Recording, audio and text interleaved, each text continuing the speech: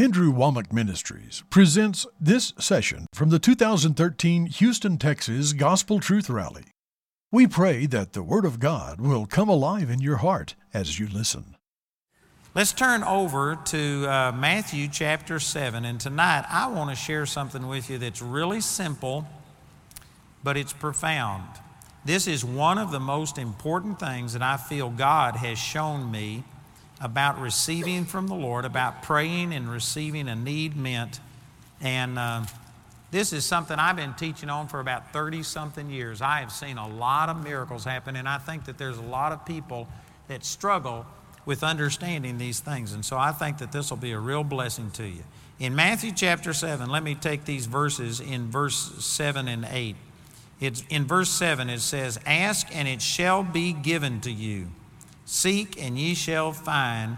Knock and it shall be opened to you." Did you know these verses are just really simple? You have to have somebody to help you to misunderstand this.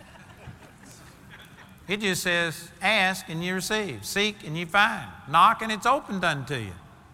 But did you know that very few people really believe this as it's written, because that doesn't match our experience? I can guarantee you every person in here at some time or another has asked God for something, sought for something, knocked trying to get something to happen, and you haven't seen results. I'm not going to ask you to raise your hand, but if I asked you to raise your hand, I'd be surprised if there was anybody in here who's ever asked, sought for something, and didn't see it come to pass. That is a common experience. And the sad fact is, most of us interpret the Word of God by our experience instead of interpreting our experience by the Word of God. There's a big difference there. The Scripture says in Romans chapter 3, verse 4, "Yea, let God be true and every man a liar." If you are going to really succeed in the things of God, you've got to get to where God's Word is the final authority. You believe what God's Word says. And if your experience doesn't match up with what you believe God's Word says, it's not the Word that's wrong, it's your experience. There's something that we're missing on our part, and what we do is humble ourselves and ask God to show us the things that we don't understand. But this just says if you ask, you receive. Did you know religion came along? I was raised in a denomination that said, well, sometimes you ask and God says no. That's not what this says. Matter of fact, I could turn over to 1 John chapter 5, verse 14 and 15, and over there it says, "This is the confidence that we have in Him, that if we ask anything according to His will, we know that He hears us. And if we know that He hears us, then whatsoever we ask, we have the petitions that we've desired of Him." Man, that's not saying that sometimes He says no. You could put that together with 2 Corinthians chapter 1, where it says all of the promises of God in Him are yea, and in Him amen, unto the glory of God by us. God doesn't tell you no. The only stipulation on this, you have to ask for things according to His will. Now this doesn't mean, here's another thing that religion has done. Religion comes along and says, but you have to pray and say, "Lord, if it be Thy will." Jesus didn't pray that. That is not a scriptural prayer. It's to say, "Lord, if it be Your will, do this." What Jesus prayed in the Garden of Gethsemane, He says, "Lord, I don't want to do this. I don't want to become sin and have to go through this. Nevertheless, not as I will, but as You will." There's a big difference between saying that and "if it be Your will." What He was doing was submitting His will and saying, "Father, not my will, but Your." He yielded Himself to God. That was a prayer of obedience and submission, not a prayer where you just throw it up and say, "Well, if it be Your will." You know, I heard about a guy that the way he received offerings was he stood there with a bucket in his hand that had all of the money in it. And the way he gave his tithes, he drew a circle around him. And he just took all this money and he threw it up in the air and he says, "God, if You want any, take it. Everything that falls back to the ground is mine." And that's the way some people's prayers are. God, they just throw a prayer up to God, and if it drops back down and if nothing happens, well, God must have said no. It must not have been God's will. God's Word tells us what His will is. Like 3 John chapter 1, verse 2 says, "Beloved, I wish above all things that you prosper and be in health, even as your soul prospers. That is God's will. It's God's will to heal everyone. But see, religion has come along and said, no, if it be thy will. That's not true. Religion has come along and says, God puts things on you to hurt you and to break you and to mold you and to do all of this. That is not true. Religion has come along and said, well, God is sovereign. Nothing can happen to you but what it's God's will for you to suffer and go through this. That is not true. That is not what the Word of God teaches. And so anyway, most people read this, ask and it shall be given unto you, but then they filter it through all of these things and they say it can't mean that because I've asked and I didn't receive, and so we start grasping at straws about why it happens. Look at the very next verse in verse 8. This is Matthew chapter 7, verse 8.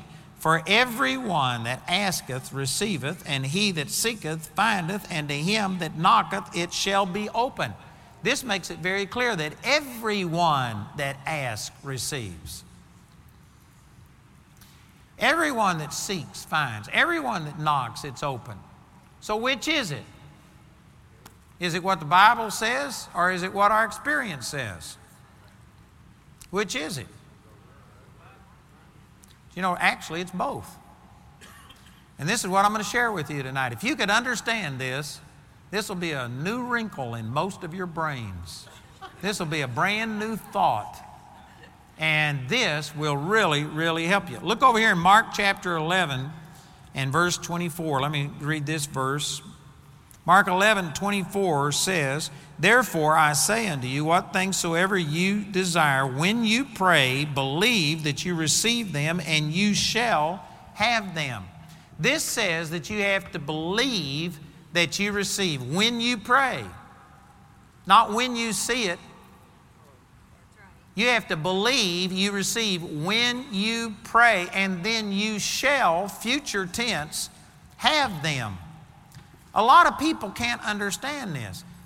They say, but let's say, for instance, you're praying for a financial need to be met, and it says you have to believe that you receive when you pray. And so you pray and say, God, I need money, I need something done, and you have to believe that you have it right now, but then you open up your wallet and you don't have it. The creditor's still calling you. You still don't have it. How can you believe that you've got it when you don't have it? And people come up with things and say, well, this is what faith is. Faith is saying that you have something when you really don't have it. And if you'll just say it long enough, then it'll become true. But it's not true. They think that faith is saying something is real when it's really not real. That's not true. You have to believe that you receive when you pray, and yet you don't see it yet. How do you deal with this? Well, to me, the answer, and this is going to be a very quick explanation of this. You'll have to take this and go study it if you really get the full benefit of this. But the answer is that there is not only just this physical world that you can see, there's also a spiritual world. There are spiritual beings in this room right now. And some of you may doubt that because you can't see it. But you know what? There are television signals in this room right now. There's radio signals in this room. And if a person says, well, I don't see them, I don't hear them, that doesn't mean they aren't here. It just means you aren't real smart. It just means that you think that if you can't perceive it with your little peanut brain, it doesn't exist. There's all kinds of things that exist that you can't perceive with your senses. All you'd have to do to prove that there's television signals in here is take a television set, plug it in, turn it on, tune it in, and I guarantee you when that set starts broadcasting, a signal is not when the signal comes. The signal is here. There are signals. There's things in here that you can't see or perceive. Likewise, there is a spiritual world out there, and also there is a spiritual you on the inside that most people can't perceive because they don't feel it. Jesus said that which is spirit, and that which is flesh is flesh. That was just his way of saying spirit is spirit. It's in a spirit realm. Flesh is flesh. It's in a flesh realm. There isn't any direct connection between the two.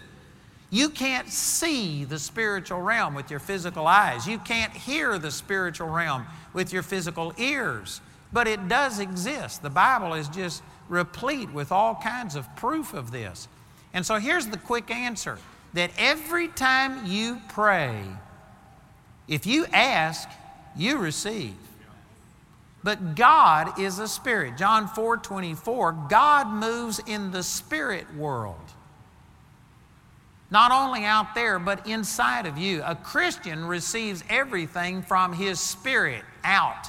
It doesn't come from the outside in. It comes from the inside out. When you got born again, you are now full of God. You've got the mind of Christ. 1 Corinthians chapter 2, verse 16.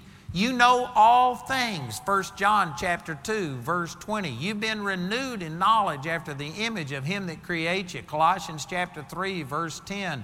And on it goes. Most Christians say, oh God, I just don't know the answer. And they start asking God to give them wisdom. But the truth is, you've got the mind of Christ. It's in your spirit, right here in your belly. The Bible says, out of your belly shall flow rivers of living water. This spake He of the Spirit, which they that believed upon Him would receive. So the Bible says that your spirit's in your belly. Some of us look like we got more of the Spirit than others, but it's not true, amen. But anyway, in your spirit, you do have the mind of Christ. You know all things. And most people think, well, I don't know all things. I spent an hour looking for my glasses, and they were on top of my head. I lost my car keys. I can't pass a test or whatever. And they think, I don't know all things. No, you do know all things. Not up here in your peanut brain, but down here in your spirit, you have the mind of Christ. This is one of the reasons, I'm not going to preach on this tonight, but this is one of the reasons speaking in tongues is so important, because the Bible says when you speak in tongues, 1 Corinthians 14, your spirit prays. Your spirit is the part that's praying, the part that has the mind of Christ. And then 1 Corinthians 14:13 says, when your spirit prays, pray also that you interpret. And all you got to do is, when you don't know what to do, is start speaking in tongues and say, God, show me this wisdom that I'm speaking out of my mouth. 1 Corinthians chapter 14, verse 2 says you're speaking the hidden wisdom of God. Just pray that you interpret, and God will show you the answer. Speaking in tongues is like sticking a bucket down in a well and drawing that out. You've got the mind of Christ on the inside of you. You don't have to go through this life like a blind person, just falling off a cliff, tripping over things, bumping into things. It says that the Holy Spirit will show you things to come. For John chapter 16, verse 13. We don't have to go through life just wondering what's going to happen. We've got wisdom on the inside of us. But see, most people don't acknowledge this spiritual realm. They just go by what they can see, taste, hear, smell, and feel. They go by the information that they put in their little brain up here. But the truth is that in your spirit, you've got everything. And when you ask for something, God gives it to you. God has never failed to answer a single person's prayer, but it comes through your spirit. And then whether it gets out into your physical body, into the physical realm, is not dependent on whether God gave it or not. It's dependent on whether or not you can believe and transform it into physical, tangible reality. Hebrews chapter 11, verse 1 says, faith is the substance of things hoped for, the evidence of things not seen. It didn't say it's the evidence of things that don't exist. They do exist. They're spiritual realities. It's like television signals. They're already here. But it's not doing us any good until you can transform it into sight and sound. Likewise, God has already done everything in your spirit. You've already got healing. You've already got anointing. You've got power. You've got wisdom. You've got the mind of Christ. You've got all of these things, but you've got to have a receiver that changes it into something tangible. And that's what faith is. Faith gives substance to things that are hoped for and evidence to things that can't be seen. Here's another way of saying it. It's like here's a spiritual world over here that's invisible. Here's the visible physical world over here. And faith is a bridge between those two. If you want the things that are true in the spiritual realm and what God is doing, you've got to have this bridge, this pathway, so that these things that are not seen can become seen. But your faith doesn't make God do something. Your faith just allows what God has already done the moment you prayed to become tangible. I don't know if that helps you, but that's awesome. Let me illustrate this to you out of some scriptures here, and I think this will help you. Look over in Daniel chapter 9, and let me show you. This worked in Daniel's life. In Daniel chapter 9, he was part of the Israelites that were led into captivity in Babylon. And Jeremiah had given a prophecy that there would only be 70 years of captivity. And they were nearing that time, and it didn't look like things were going to work out. And so Daniel began to pray and sought God for a revelation of what Daniel prophesied over there. What Jeremiah prophesied. So in Daniel chapter 9, he begins to start listing a prayer that he prayed, and he prayed all the way down through verse 19. I'm not going to take time to read the whole prayer, but he began to repent of his sins, saying we deserve everything we've got, but he was asking about God, how about this prophecy that the Jews will return back to their land? And he was asking God for revelation. And so here's the end of his prayer in Daniel chapter 9 and in verse 19. He says, O Lord, hear. O Lord, forgive. O Lord, hearken and do. Defer not for thine own sake. O my God, for thy city and thy people are called by thy name. And then in verse 20 it says, And while I was speaking and praying and confessing my sin and the sin of my people Israel, and preparing my supplication before the Lord my God for the holy mountain of my God, yea, while I was speaking in prayer, even the man Gabriel, whom I had seen in the vision at the beginning, being caused to fly swiftly, touched me about the time of the evening oblation. And he informed me and talked with me and said, O Daniel, I am now come forth to give thee skill and understanding. But look back in verse 20 here. It says, while I was speaking and praying and confessing all of these things. So if you read this, we didn't take time to read it, but it only takes like 3 or 4 minutes or something like that for Daniel to pray this prayer. And it says, while he was still praying, Gabriel, this is the same Gabriel that showed up and announced the birth of John the Baptist and the birth of Jesus.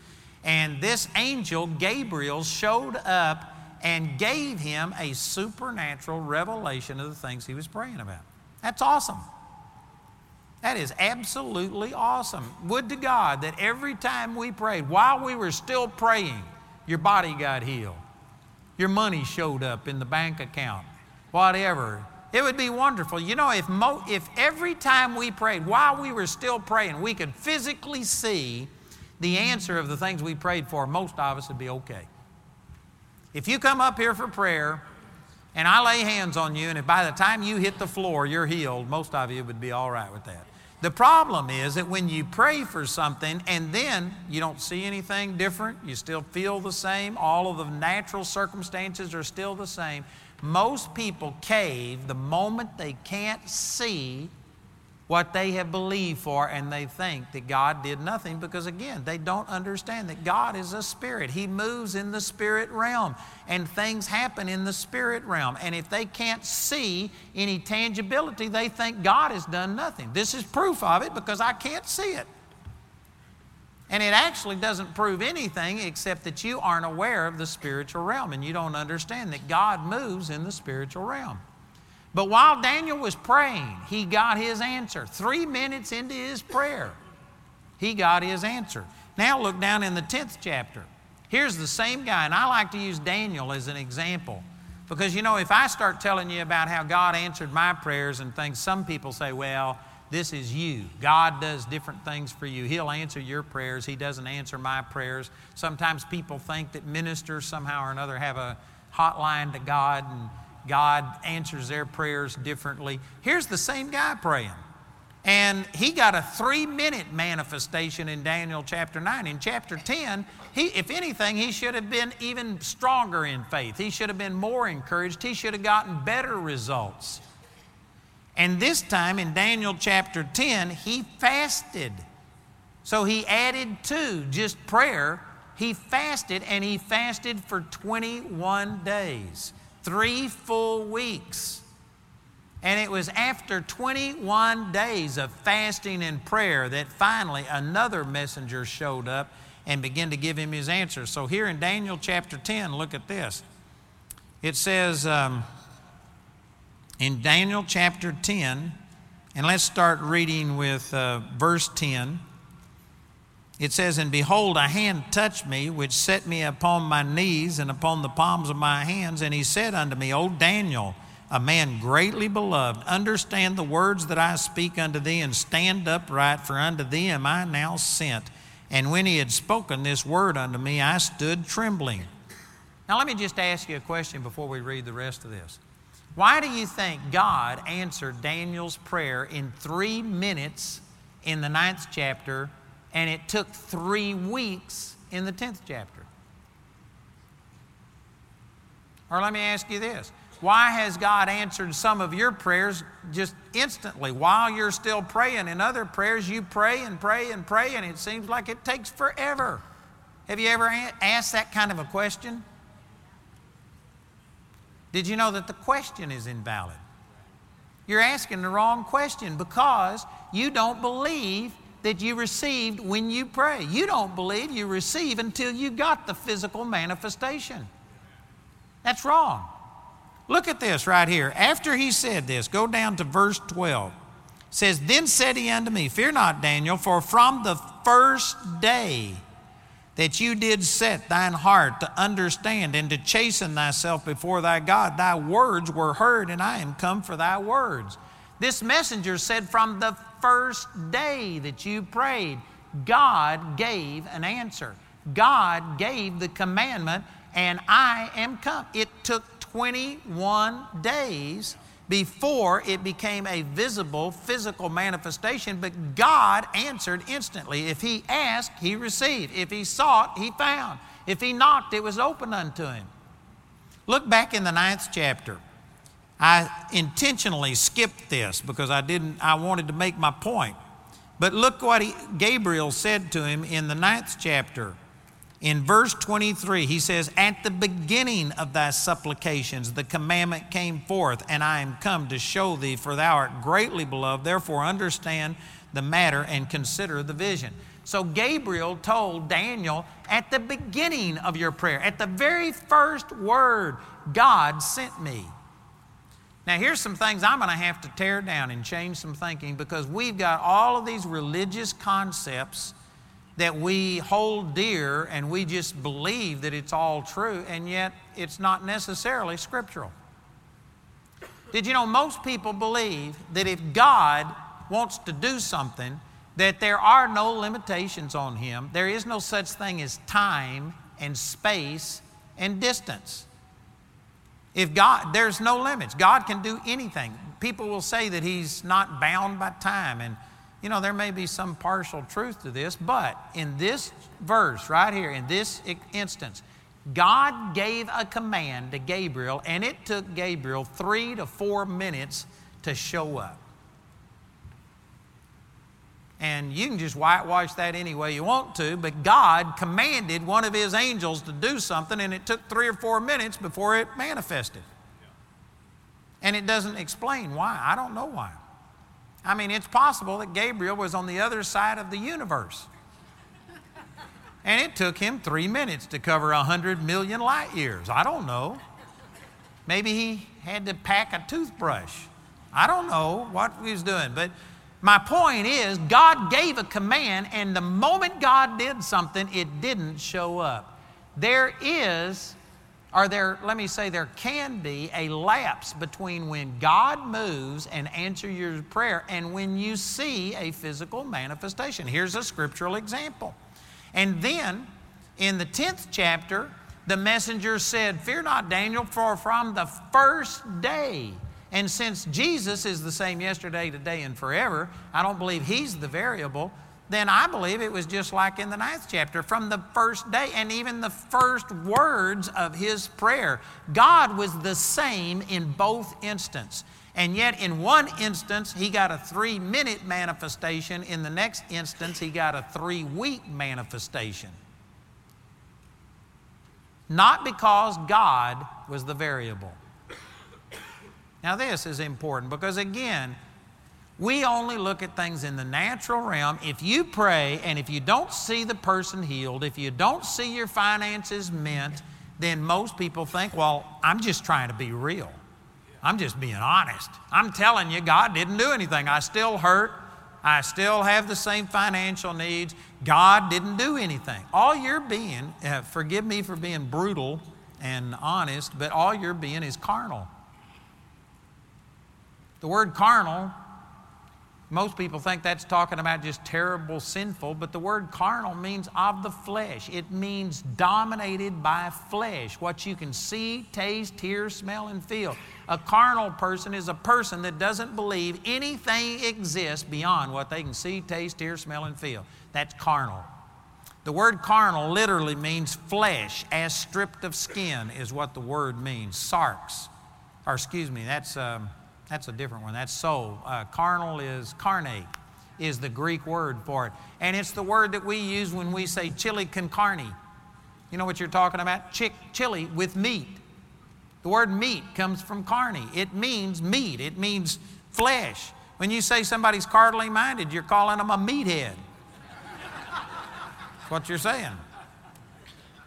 So the word carnal just means that you are controlled and dominated and limited to what you can see, taste, hear, smell, and feel. Your five senses. You're carnal. And the sad thing is, most of us only live in the carnal realm. So if you pray for something and don't see it right then we say, well, God hasn't done it. And then we come up with things. I'm waiting on God. The truth is, you got to believe you receive when you pray, not when you see it. You got to believe you receive when you pray. How can you do that? By quit being carnal and recognize that there is a spiritual realm and there's a spiritual you. And God gave you this power and you have your answer. God moves instantly. God has never failed to answer a single person's prayer. But the problem is, God gives it to us in the Spirit, and by faith we have to produce substance, reality, and most of us just can't walk by faith. We go, and if you can't see it, then we think it didn't happen. That's carnal. I'm telling you that there is a spiritual world, and things happen in the spiritual realm that you can't see, taste, hear, smell, or feel. How do you know what's going on in the spiritual realm? You don't sit in the lotus position and go, Om. You could get into some spiritual stuff that way, but it's not God's spiritual realm. How do you know what's going on in the spiritual realm? Jesus said in John chapter 6, verse 63, the end of that verse says that the words that I speak unto you, they are spirit and they are life. God's word tells us what is happening in the spiritual realm. It will show you what's going on. And right here is a great example. Because see, Daniel prayed a prayer in the 9th chapter. The messenger came and manifested nearly instantly. In the 10th chapter, he prayed again. This time should have had more faith. This time he added fasting to his prayer. And it took 21 days. But the variable wasn't God. God answered the prayer in the 9th chapter and the 10th chapter identically. God didn't fluctuate. It's not God who waited 3 weeks. God moved. So what was the problem? Look at this right here in the 10th chapter. And in verse 13 it says, But the prince of the kingdom of Persia withstood me 21 days. But lo, Michael, one of the chief princes, came to help me, and I remained there with the kings of Persia. And now I am come to make thee understand what shall befall thy people in the latter days, for yet the vision is for many days, etc. This prince of kingdom of Persia is not really talking about the physical person. It's talking about the demonic power that operated behind him. This same thing was done in Isaiah chapter 14 and Ezekiel chapter 28, where it was talking about Lucifer, but it referred to him as the king of Babylon and the prince of Persia. Anyway, I may have gotten that wrong, but it ascribes him to these people, and yet it says in Isaiah chapter 14, I believe it's verse 12, where it says, Thou art Lucifer. it makes it very clear he wasn't talking about the physical person, but the demonic power that was working behind him. So when it talks here about the prince of the kingdom of Persia, this is talking about a spiritual power. In Ephesians chapter 6, verse 12, it says, "For we wrestle not against flesh and blood, but against principalities, against powers, against rulers of the darkness of this world, against spiritual wickedness in high places." And there are demonic powers that rule and do things through people. And so when it says, it tells us what the problem was. It says, "The prince of the kingdom of Persia withstood me 21 days. So it wasn't God that was the variable. God didn't answer one prayer instantly and then wait 3 weeks to answer the other prayer. God answered both prayers instantly, but there was demonic opposition in the 10th chapter that didn't exist in the 9th chapter. I tell you, this is simple, but this is profound, and it's amazing how people don't understand this. They just think that there's no such thing as time or space or limits. If God wanted something done, boom, it'd be done. That is not true. The Lord is almighty. He has all power and all authority, but He has limited His own power and authority to you. He gave you a choice, and He will not violate your free will. In Ephesians chapter 3, verse 20, it says, "Now unto Him who is able to do exceeding abundantly above all we ask or think, according to the power that works in us." That means that it's wrong to say God is able to do exceeding abundantly above all we ask or think, period.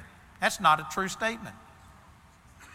He has limited His movement to the power that works in you. He does not force His will upon you. He provides things, He moves, but you have to reach over and take things by faith out of the spiritual realm and bring them into the physical realm. It's not God who doesn't heal people. God answers every prayer. He releases His power. It's not God who doesn't move. It's people that don't reach over and appropriate it and bring it into the physical realm by faith. Man, I could say a million things right here, but you know what? Most people come to the Lord as, "Oh God, we have nothing, we are nothing, we can do nothing. The doctor says we're going to die," and you just present yourself as totally powerless, helpless, and cry out, "Oh God, move." That's an absolute insult to God, because He gave you power over all sickness, over all disease, over all demons to cast them out. Matthew chapter 10. Mark chapter 9. He told you to go heal the sick, cleanse the lepers, and raise the dead. He didn't tell you to ask God to do it. He told you to do it. Mark chapter 11, verse 23 says, "Whosoever shall say unto this mountain," don't talk to God about your mountain. Talk to your mountain about God. Don't tell God that you're sick and, "Oh God, would you please heal me?" But instead believe that God has moved, and in the spirit realm, you have the same power that raised Christ from the dead, and you speak to the sickness. You command the devil to leave. In Acts chapter 3, it says that they went into the temple and they reached out and said, "Such as I have give I unto thee. In the name of Jesus Christ of Nazareth, rise up and walk." They never even asked God to heal the man. They didn't even pray. They'd be kicked out of nearly every church in Houston. As, "You arrogant thing, you're saying that you're the source." No, I'm not the source. But you know what? That source lives on the inside of me, and it's at my command. And I am the one that has to take the authority and release it. And they reached down and grabbed the man by the hand and lifted him up. They believed that they had things that they couldn't see. You couldn't prove it. I don't believe that they had tingling in their hands. It wasn't a feeling, it was faith. They believed it because Jesus told them, and they trusted it, and they acted on it. They didn't even ask God to heal. Today we come to God and we say, "God, I am nothing, I have nothing, I can do nothing." You've already killed your faith right there. You in yourself are nothing, but you aren't in yourself. You're in Christ. And you need to take your position, and you need to stand up and say that this sickness is nothing compared to the power that lives on the inside of me. God answered my prayer the very first time I prayed, and now I command it to come out of this spirit realm and manifest itself in my body, and you take control. But you know what? Satan will try and hinder it. It was Satan that made the difference, not God. This is huge. I bet you there's people right here in this auditorium, because I've dealt with a lot of people.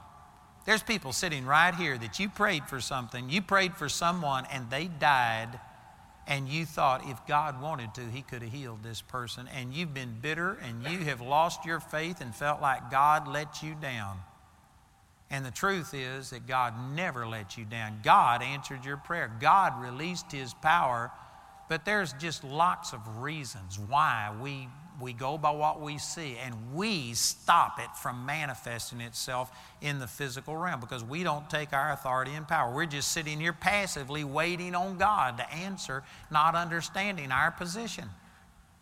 See, in this instance, Satan is the one who hindered. Now, here's another thing that we need to know. Most people believe that Satan is 100% faithful. Satan will never miss it. There's people that aren't sure God's going to answer their prayer, but they are absolutely certain that if they mess up, the devil is going to eat their lunch and pop the bag. You know that Satan is faithful. You know that Satan will take advantage of you, but you aren't sure about God. I'm telling you, the devil is not faithful. The devil misses it all times. How come he only hindered Daniel's prayer in the 10th chapter and missed it in the 9th chapter? Well, the scripture doesn't say, but I could just imagine that he didn't realize who Daniel was in the 9th chapter. He didn't know that, the devil's short-handed. Some of you don't understand this either. Everybody believes that the devil talks to them personally. They say the devil told me this and the devil told me that. There's only one devil. He is not omnipresent.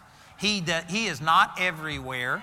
And we now have 7 billion people on the planet. If everybody's got a personal devil, if there is a personal demon assigned to every person, then there was either a lot of demons on the earth back during Adam and Eve's time. That would be 3.5 billion demons per person. Or if there was fewer demons back then, as far as I know, demons don't procreate and have baby demons. There's nothing in the Word that teaches that. And so if there were less demons back in Adam and Eve's time, then that means that there's a shortage of demons today.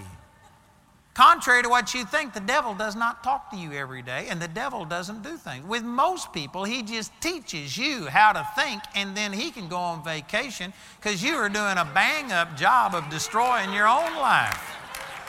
As a man thinks in his heart, so is he. This thing about just thinking that the devil is just everywhere and he always is on top of everything, Satan blows it. Anybody who fights against God's not real smart. The devil just does some stupid things. He blows it. He's short-handed. He doesn't always get things right. It's possible that he just let Daniel's prayer squeak by in the 9th chapter, not knowing what was going on. But if you were to read all of that 9th chapter, it gave a prophecy about the exact time that the Messiah would come. And it was one of the major prophecies of the Old Testament in the latter part of the 9th chapter. It determined the exact time that Jesus would be born on the earth. And once the devil saw how much damage was done by this man praying a prayer, I believe he assigned the prince of Persia to Daniel to stop him from getting any more manifestation. Sometimes when things don't work as well as they've worked before, it's not because you have failed and you're somehow or another weaker. It may be because the devil now realizes you're a threat and he's assigned some demonic thing to you, and it could actually be a backhanded compliment.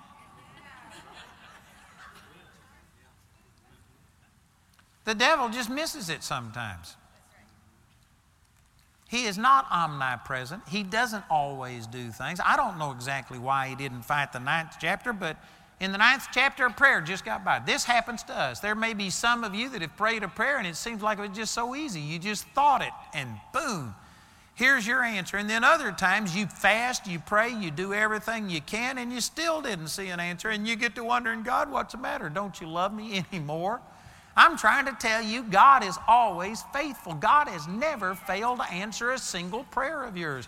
God has released His power every time you've asked, every time you've sought, every time you've knocked. God is faithful, but God is a spirit. He moves in the spirit realm, and there's all kinds of things going on. Sometimes there is a period of time in between when God moves and when something happens. Sometimes there are demonic things involved. Some of our prayers involve people. You know, you can't take control of people. There's a lot of people that think you can. I saw a tape one time that says 7 ways to change your mate. And I listened to it, and did you know what? That is witchcraft. There isn't any scriptures that talk about how to change your mate. Now, there are scriptures that talk about you can sanctify your mate through your belief. 1 Corinthians chapter 7, verse 14, and there's other things. But you cannot take control. It's the devil that manipulates people against their will. God doesn't force people to do things. He woos people. He draws them. He ministers to them. But God and the devil have totally different approaches on this. It's witchcraft when you tell somebody that you're going to make them do this. You're going to pray and you're going to make this person do something. I don't do that kind of stuff. That's witchcraft. And so anyway, why did I get off on that? That was a good reason. Where was I, Cody? You're my... I'll make it his fault. Anyway, the devil just blows it sometimes. You can't... I forgot exactly where I was going with that. Well, because of the devil. Oh, I was talking about with people. People sometimes are involved in your prayer, and if a person is involved, you can't just take control and make that person do what you want them to. God will deal with them, but that person has a free will, and God will protect their free will all the way to hell. He will not force a person to do what you want them to. For instance, here's an example. There's a friend of mine, Bob Flasher. He lives in the Houston area. You aren't here, are you, Bob? Anyway, Bob Flasher used to live up in Colorado, and he heard me speak on this 35 years ago. I was talking about this, and his situation was he had a house that he had been trying to sell for 2 years, and he wanted to sell it by owner because he would get more money out of it. And so he had it on the market for 2 years, had a sign out in the front yard for sale by owner. And anyway, he had moved, and he now had another house, and he was making double payments, and it was just a burden on him. And he had prayed and prayed and prayed and asked God to sell that house 100 times and hadn't sold it, and he was just really discouraged. And he heard me teaching on this, and here's the application that God made to him. He said, Bob, the very first day you put that sign in the yard and prayed, I spoke and I moved, but Satan has been hindering you through other people.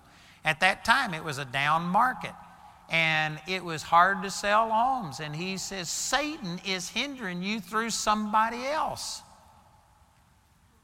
And so anyway, he took what I said, and he began to fast and pray. And for 2 days, he fasted and prayed and spoke in tongues because he didn't know how Satan was doing it. He didn't know who it was that God had spoken to about buying his house. And so he just prayed in tongues and asked the Holy Spirit to intercede through him. And in 2 days' time, a man came to him and said, I want to buy your house. And so it was just another day or two or something, and they set up the closing. And they were sitting at the closing table, and this guy looked at him and he says, you aren't going to believe this. But he says, 2 years ago, the very first day you put that sign in your yard for sale by owner, I told my wife that's our house. And he says, I have been trying for 2 years to buy your house, but I had a house that had to sell, and he says, I've been supernaturally hindered. Things have happened that shouldn't have happened. But he says, all of these things, and I had just nearly given up. And he says, the strangest thing, 2 days ago, all of a sudden the guy that had been trying to buy my house, that had been hindered and his loans wouldn't go through, and he had a house, and it was like a domino effect. He said he came to me 2 days ago with all of the money, and we closed on my house. And he says, here I am. And he says, I've been trying to buy this thing for 2 years. Did you know God had spoken to somebody already, but Satan was hindering through people. And Bob's mistake was that every day he was getting up and saying, God, sell my house. And when he didn't get it sold that day, he'd go back the next day and say, God, I don't know why you didn't answer it yesterday, but maybe today you'll answer my prayer and you'll sell the house. See, he was undoing his prayer. He was getting out of faith and actually canceling out his prayer because he didn't believe God had done anything, because he didn't have a signed contract yet. The truth is, God was moving. God was speaking to people. I gave this testimony one time, and a woman in Colorado Springs, she decided she'd do this, and she did the exact same thing. In 2 days, she sold her house for more than what she was asking for. And it had been on the market for 4 years, and she got it sold. It's a principle that works. I remember a time when Jamie and I were struggling financially, and we had to have rent, and it was 3.5 weeks late.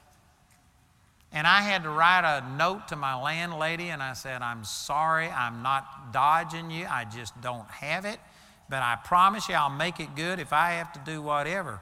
I told her my wife's blood's worth $150 a pint. We'll pay it somehow or another, amen.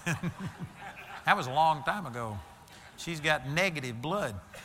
So anyway, I had to tell my landlord, and she wrote me a letter. Some Christian you are, some minister. You said you'd pay rent. You haven't done it. You're a liar. You're a thief. You're a crook. And man, I was dealing with all of these thoughts of not representing the Lord.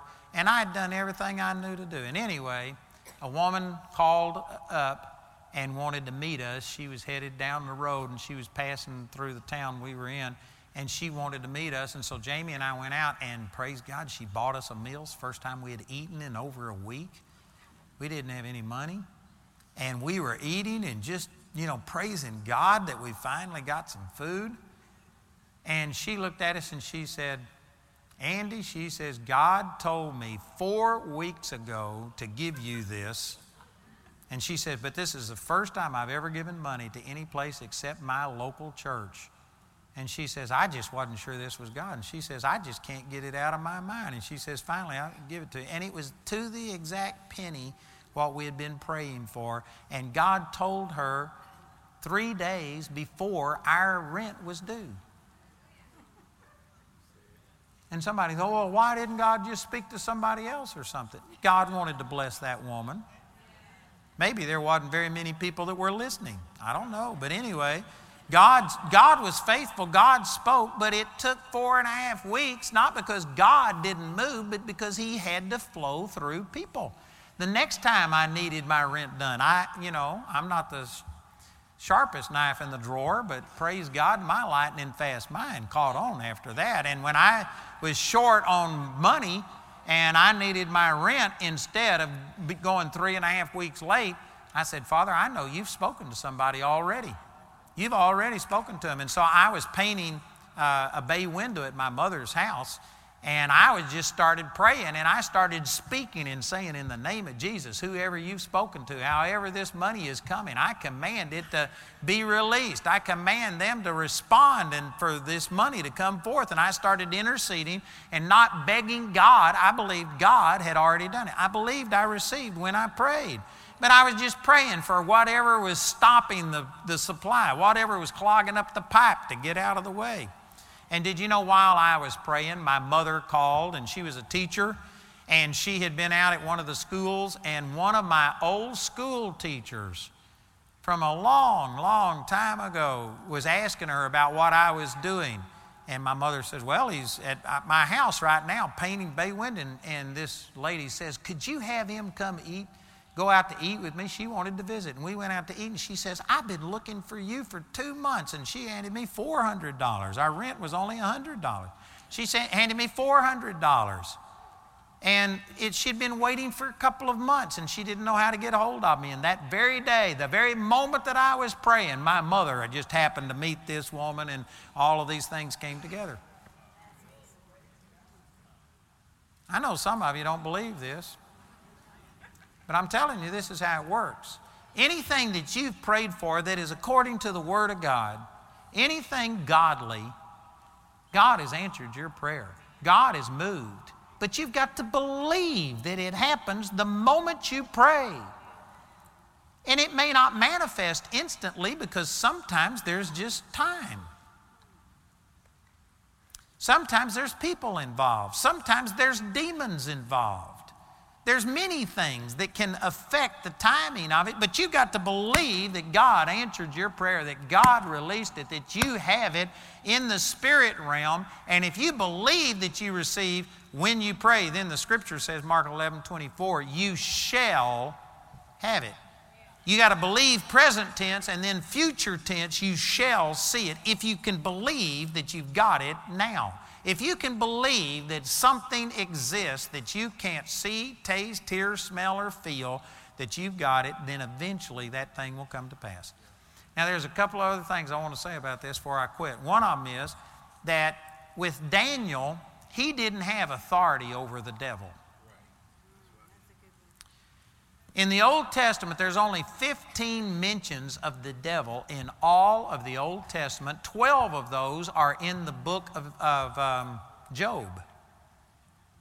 And Job didn't know what was going on until this writer wrote about it. People in the Old Testament didn't have a revelation of the devil, and the reason for it is because they didn't have any authority over him. It wouldn't have done any good to know that there was a devil and demons because they couldn't do anything about it. They couldn't rebuke the devil. That only comes through Jesus. And yet in the New Testament, there are more than 15 instances of the devil in some chapters of the New Testament. We have a revelation of the devil that they didn't have. And the reason is because they didn't have authority over the devil. So all they could do was just do the right thing and hold on. And if the devil was fighting them, they just had to keep standing and keep standing and keep standing. And the scripture says that like when Jesus was tempted by the devil, it says when he ended all of the temptation, he departed from Jesus for a season.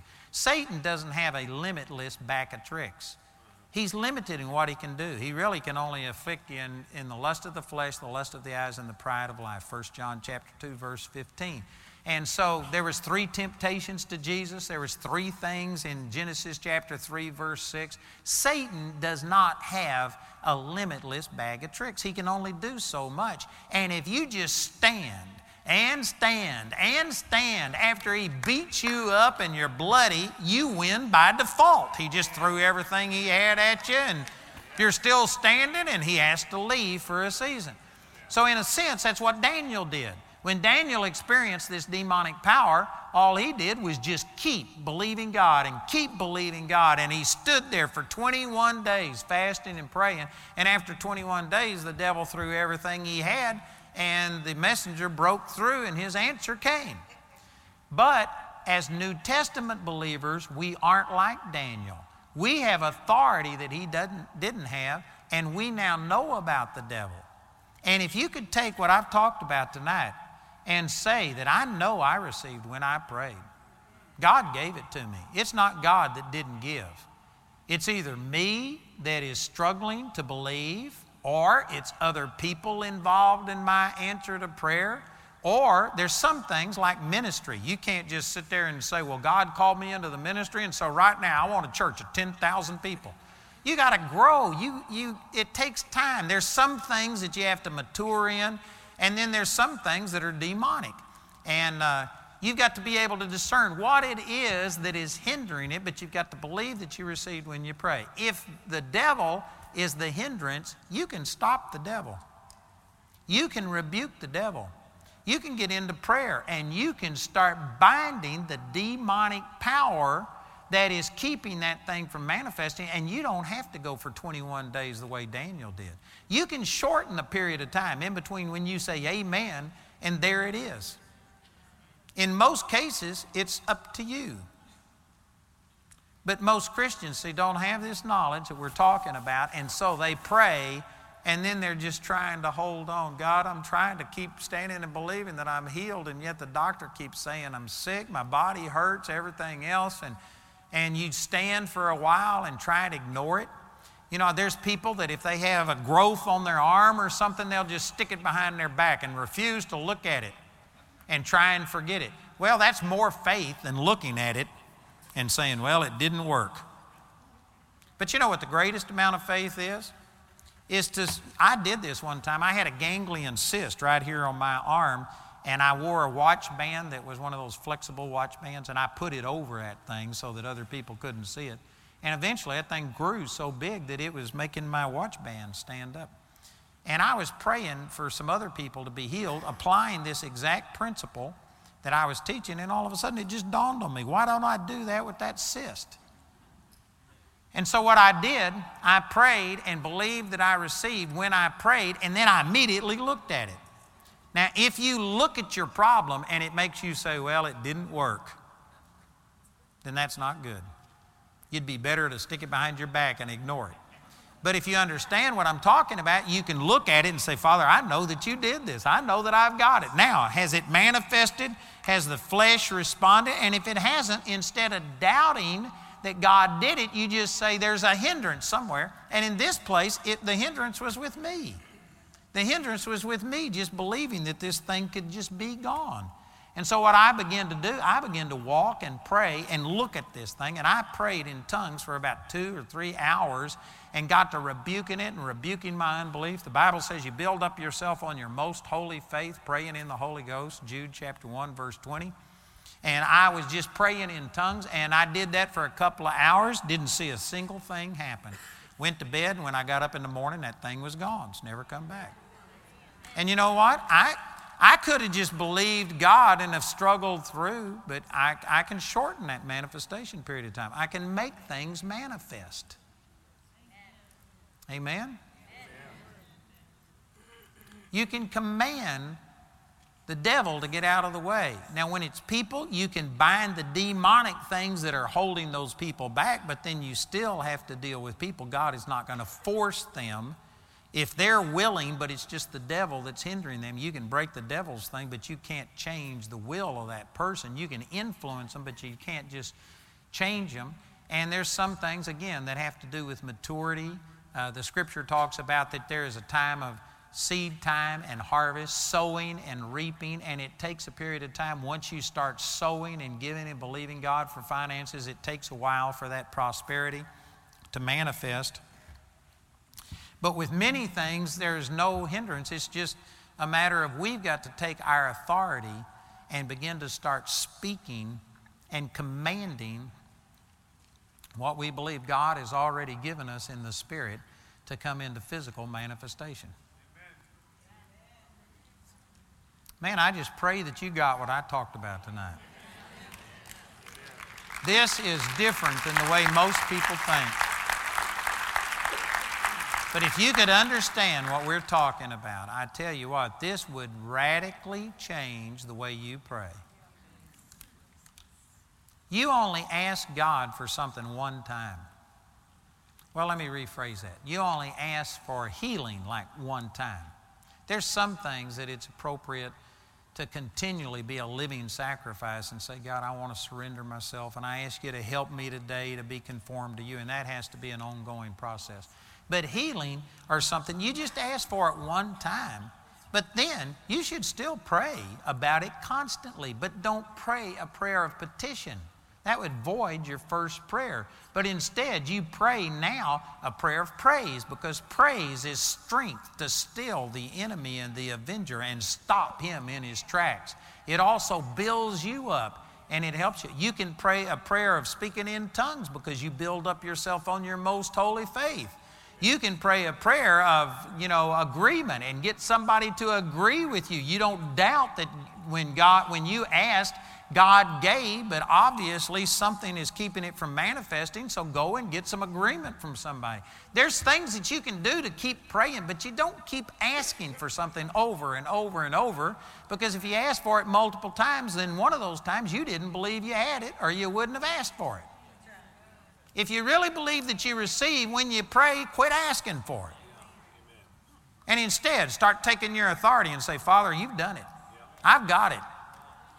I don't know where it is, but I got it. Amen. I'm not sure how to get it manifest, but I know I've got it. And if you get that attitude and just get determined, even an old blind squirrel will get a nut every once in a while if he just keeps going.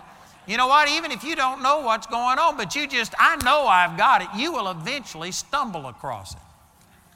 You know, Jamie and I learned this, 40 years ago or something like that, and we started praying for people, and I'd never heard of Copeland and Hagen. I'd never had heard of faith. I didn't know anything. I didn't know any of this stuff. But I just knew that God said, if I asked, I received. And I didn't understand any of the things I've taught you tonight, but I knew that God had answered my prayer, and I started praying for everything that moved. I started praying for blind eyes, and I started seeing blind eyes open, deaf ears open, people come out of wheelchairs, miracles happen, and I didn't even really know what I was doing, but I just knew that if I asked, I received. Now, I get better results now than I used to back then, but it was really the same principle.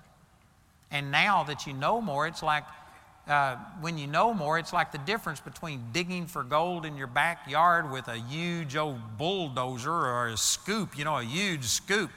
Man, I got to drive one of these D9 bulldozers. Man, you could dig up a thing the size of this room in just a few minutes with one of those things. Those are awesome.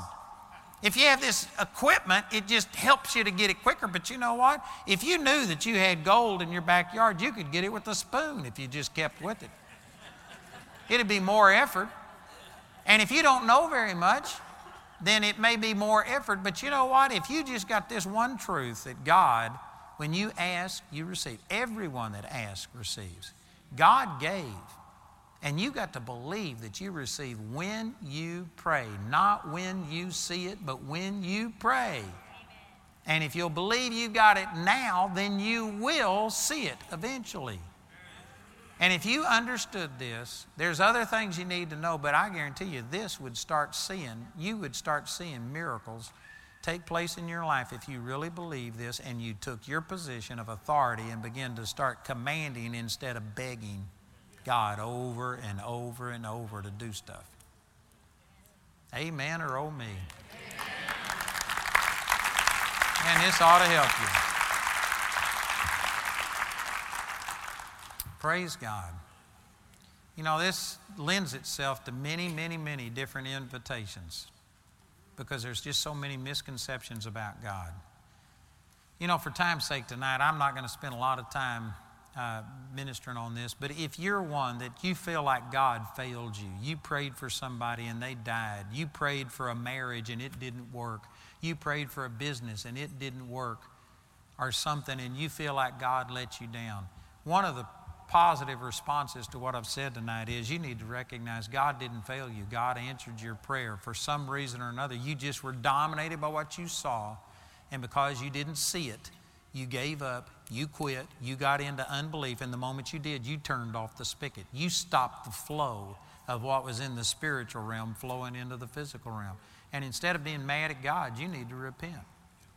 And you need to say, Romans 3:4, God, you're true and every man's a lie. My circumstances are a lie. I'm not going to interpret the word by my circumstances, but I'm going to interpret my circumstances by the word. You need to repent of that, and you need to humble yourself and go back and establish your confidence and faith in the Lord and His integrity. God has never, ever, ever, ever, ever lied to a single person. He's never failed to do what He promised He would do. It's us that fail to believe, and we get moved by what we see instead of by what we believe. So if you're in that category, you need to repent of that tonight. You need to get that right. And then there's others in here that you're praying for something right now, and this could help you. I really believe that there's people in here that you're praying for something that involves other people. And you've just been praying as if other people aren't involved, like your employer or your mate or your children or people in your church or whatever, and you're just praying for some desired result, and you're trying to get God to force people to do what you want them to do. God's not like that. You need to humble yourself, and you need to just go to praying and interceding that God will touch these people's hearts. And here's one other thing, that when you're praying for another person, you do pray that over and over. You know why? Because you pray for them, God answers your prayer, touches them, but then they reject it. And so you got to ask again because they've rejected. They canceled your prayer, so you have to pray it over and over and over again when you're interceding for another person. It's different than when you intercede for yourself. But anyway, there's just a lot of things, and I pray that the Holy Spirit's helping you to apply this to your situation, and praise God, this ought to encourage you to get in and keep standing and believing and not give up. Father, I pray for every person in here right now, and I pray that the Holy Spirit would take these things that I've spoken about and that you would give direct application to our situation. People that have been discouraged, that because they couldn't see something, they didn't believe you had moved. Father, I pray that you'd help them to understand this spiritual realm and understand that you are a spirit and that you've already moved, you've already sent your answer, and there's some other reason. You are not the variable. You are faithful. We just proclaim our faith in you, that you've answered every prayer that we've ever prayed that's according to your word. Thank you that we have the petitions that we've desired of you, and we put ourselves in agreement with each other, and we command the demonic hindrances, the demonic spirits that are hindering through other people or through our own problems or whatever. We just stand against you, Satan, and command you to loose these answers. We say that you do not have the right, and we will not allow you to continue to hinder and delay the things of God. Thank you, Jesus. Father, we pray that those things are gone, and we pray that you speak to people's hearts if they're involved in our answer to prayer. Father, I pray that you quicken faith in people, that we would stand and take our authority and speak to the problem instead of begging you to do it. Believe that you've already done it, and then stand and release this power and authority. And Father, we believe for miracles in this place right now. Father, I believe that people's prayers are being answered. Thank you, Jesus. We hope your heart has been quickened by hearing the Word of God through this message. It's the faithful support of people just like you who make this ministry possible. We invite you to prayerfully consider becoming a partner with Andrew Wommack Ministries. You can call our helpline at 719-635-1111. Or you can write us at Post Office Box 3333, Colorado Springs, Colorado 80934. Remember, you can always listen to Andrew's messages at awmi.net. Until next time, we pray that you'll reach out by faith and receive everything that's yours through God's grace.